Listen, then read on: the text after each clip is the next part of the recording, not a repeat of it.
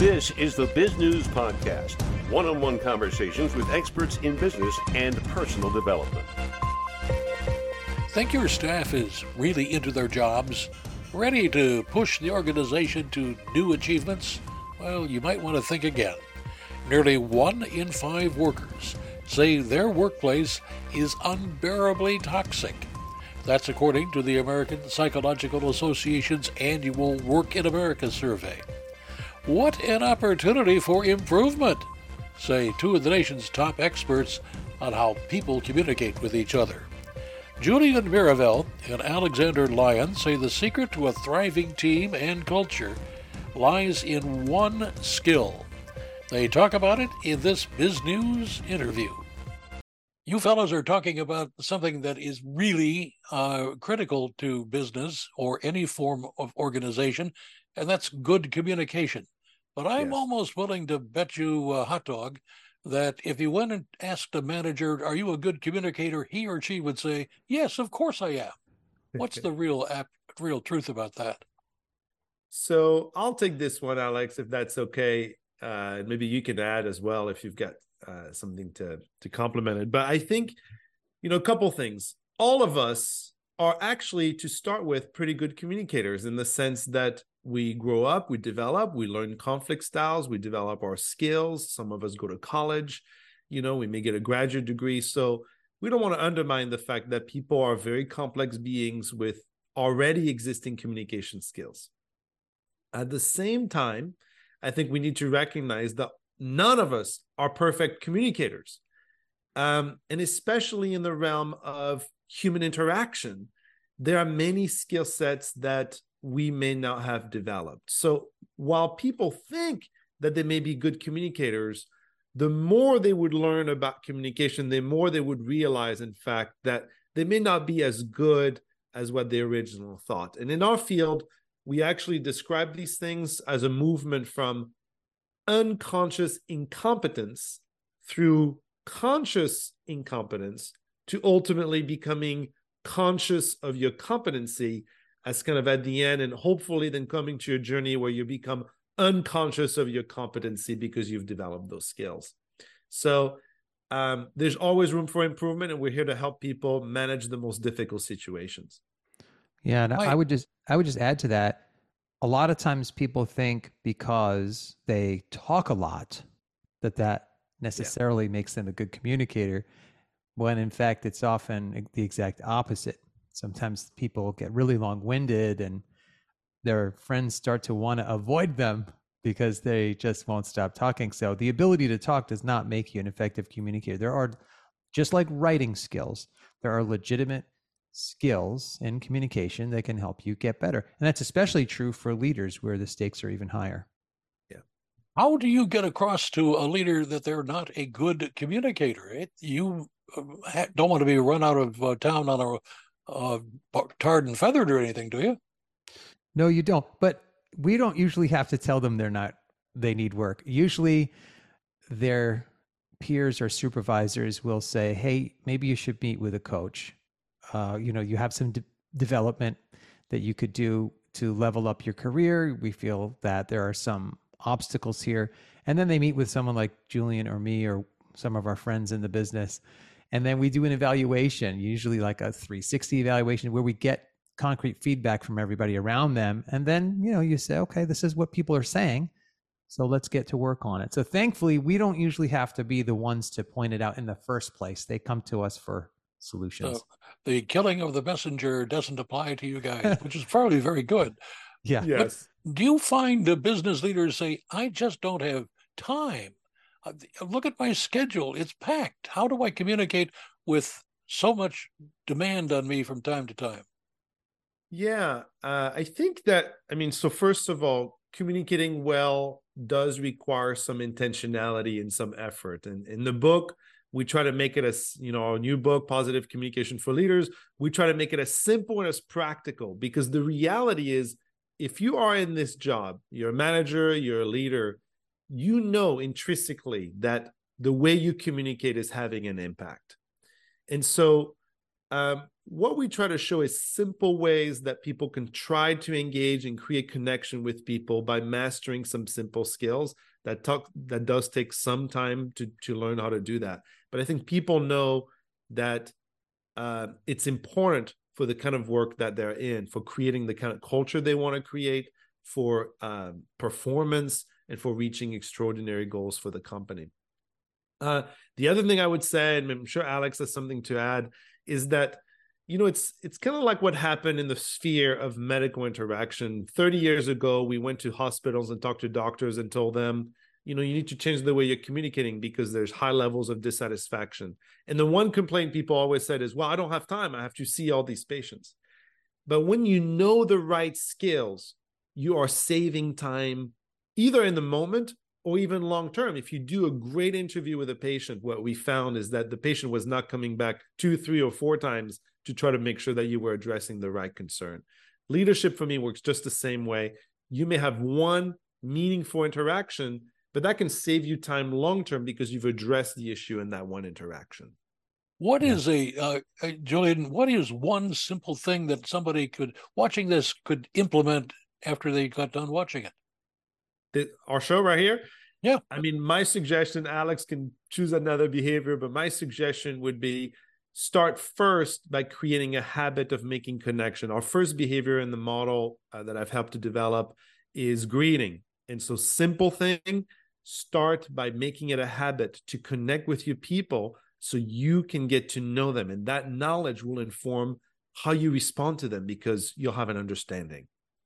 Yeah, I'll just add one extra to that. Once you establish a good greeting, most people don't realize that to start a good conversation, you should ask questions. So every time people say, how do I get better at conversations? I feel like I never know what to say. Well, you don't really have to say all that much. The secret to every great conversationalist is they know how to ask the other person a good question, and that becomes a jumping off place. So we talk about the art of asking better questions in the book as well. What either of you or both could answer this. What made you write the book? What was the impetus for that? Julian had a wonderful model of positive communication that he developed prior to this in his first book. And it's so powerful. And he was thinking, you know, I've got to get this message out there a little more. And I said, man, I love that model. You know, it's so powerful. It's so powerful. I wonder if we could take it from Julian's roots, which are interpersonal communication, and can we angle this a little more for leaders and professional? And we found through conversation that this was a perfect fit for the exact kind of skills that leaders need to connect with their people, to build relationships, and to create a cohesive team. So we were both fired up, coming from slightly different starting points, really fired up about putting our heads together and sharpening this message for professional audiences. Yeah. And I would add, you know, both of us have had a number of experiences. So first, we're very good friends. We went to graduate school together. We were faculty together at the same institution when we started our careers. We've had inspiring mentors that really informed our thinking. And on top of that, we really found that we have the practical experience. You know, Alex has served in a number of capacities as a leader in his institution. I've served in a number of leadership roles. So we thought, let's blend our theoretical understanding of communication, how to build relationships, how organizations work, with an understanding of what it's really like on the ground. And so we hope that in the end, the book is a perfect combination of, you know, research-based understanding, theoretical understanding, which was really minimized, but kind of practical advice that we know will help you create that kind of culture as a leader. The title of the book involves positive communication. Now, yes. How does one interpret that? The first thing I'll say is positive communication is not simply about a can-do attitude and smiling all the time. These are really not about superficial behaviors. Although, of course, that's all wonderful. It's wonderful when people are in a great mood. But it's much more about how do we communicate in ways that create positive outcomes.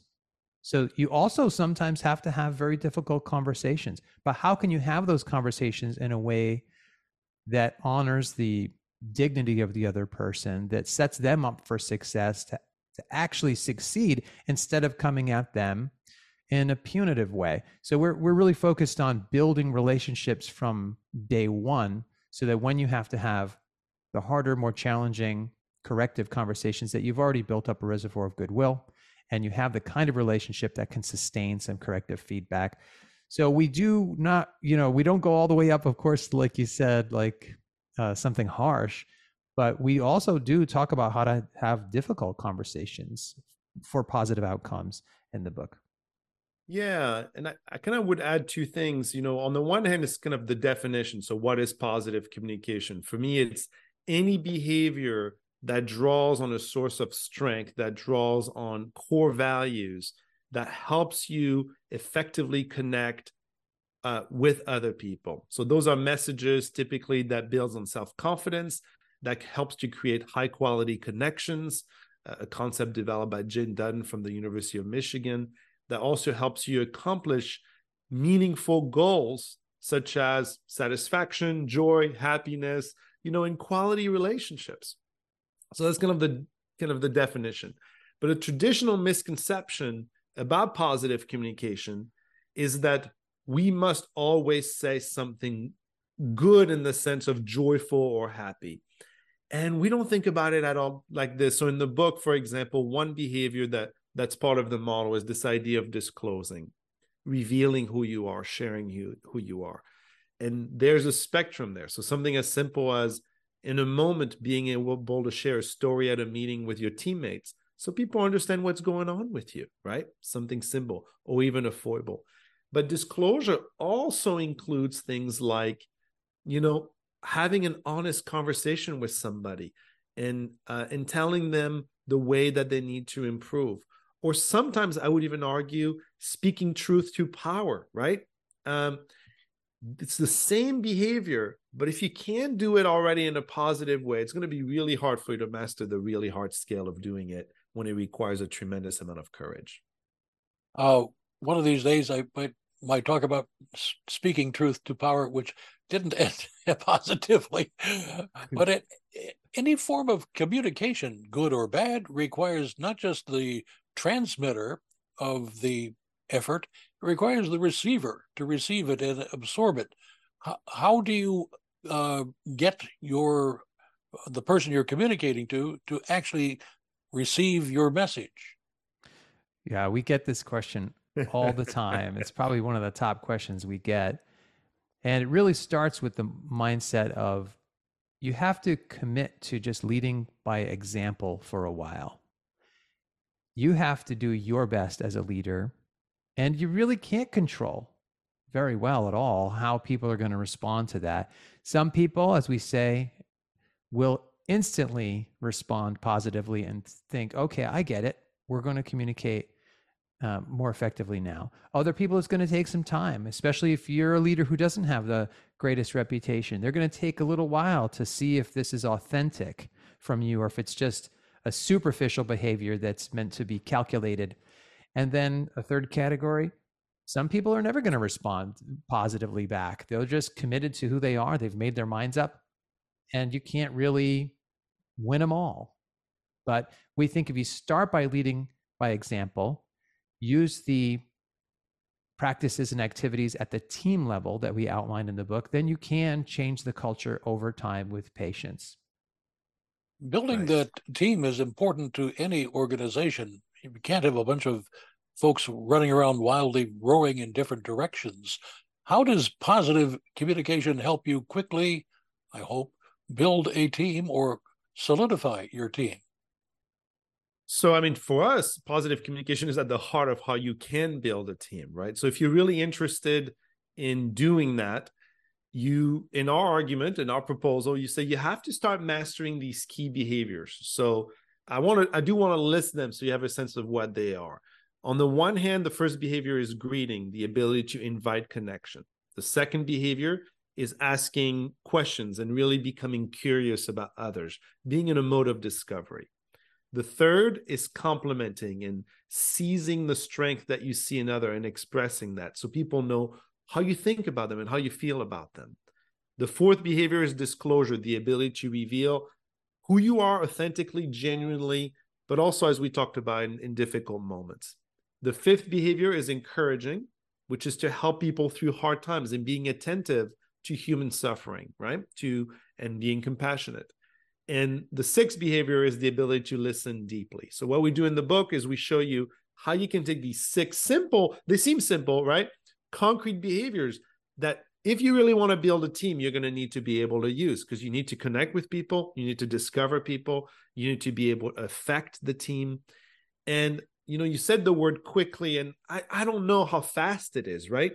Teams are a complex organism, and relationships should be thought about from our perspective, not as a quick fix. We should have a long-term perspective on relationship.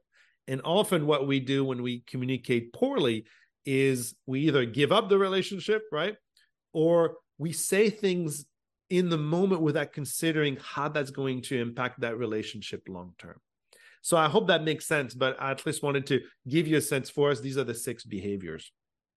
You have been teaching this for a bit, and you have a book out that has certainly gotten some attention around the industry.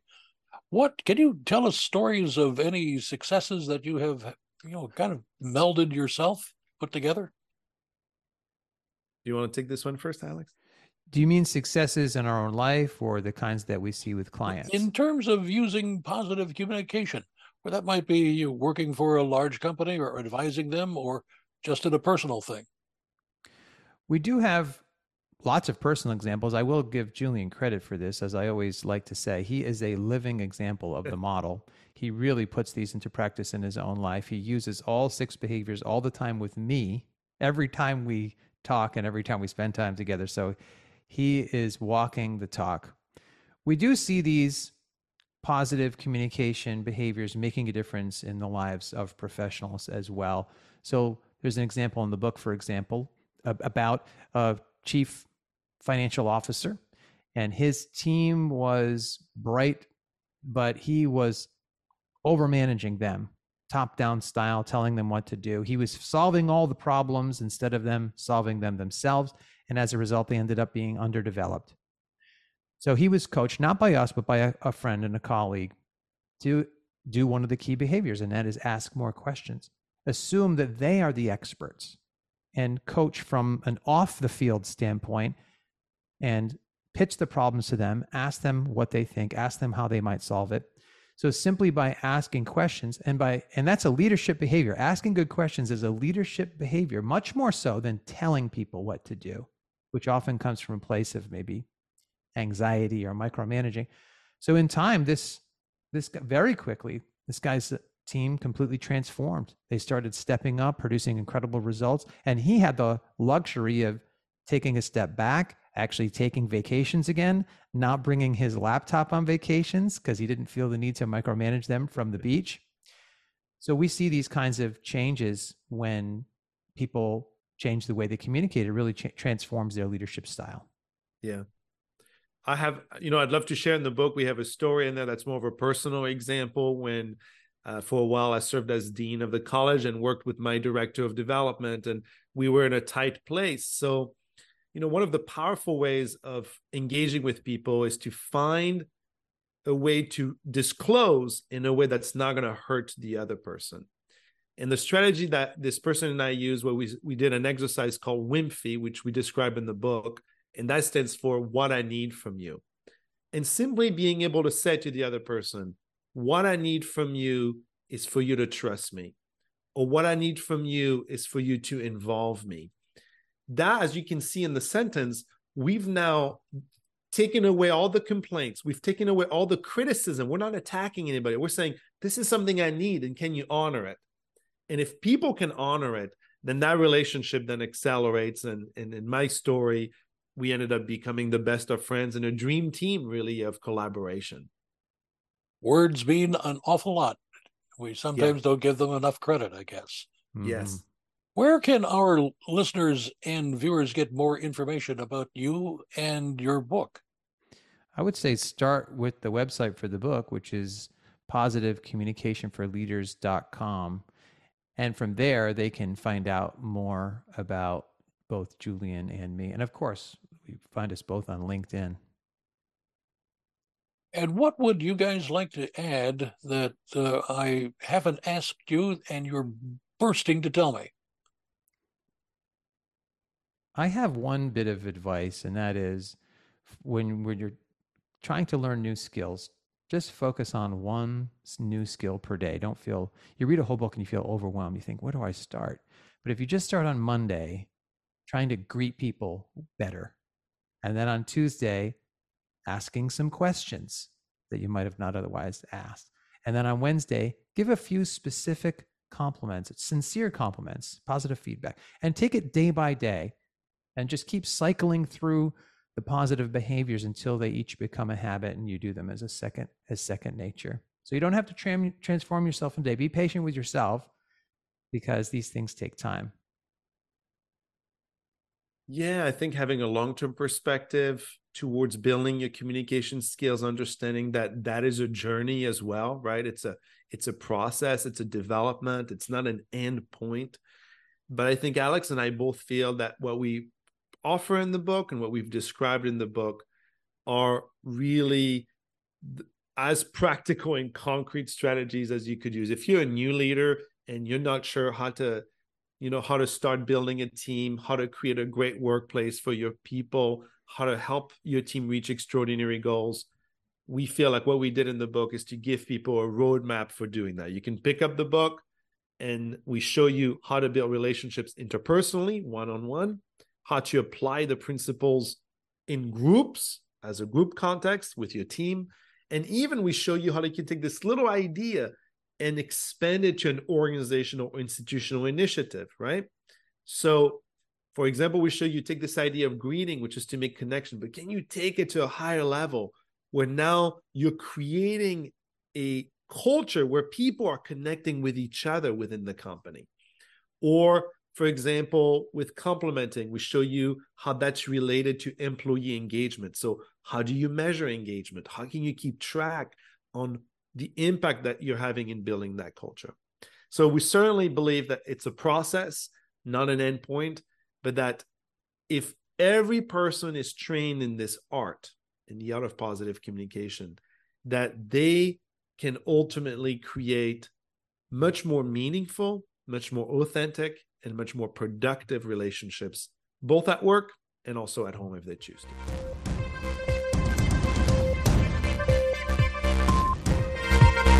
You've been watching the Biz News Podcast. We welcome your input. Send your email to editor@biznews.com. Thanks for watching.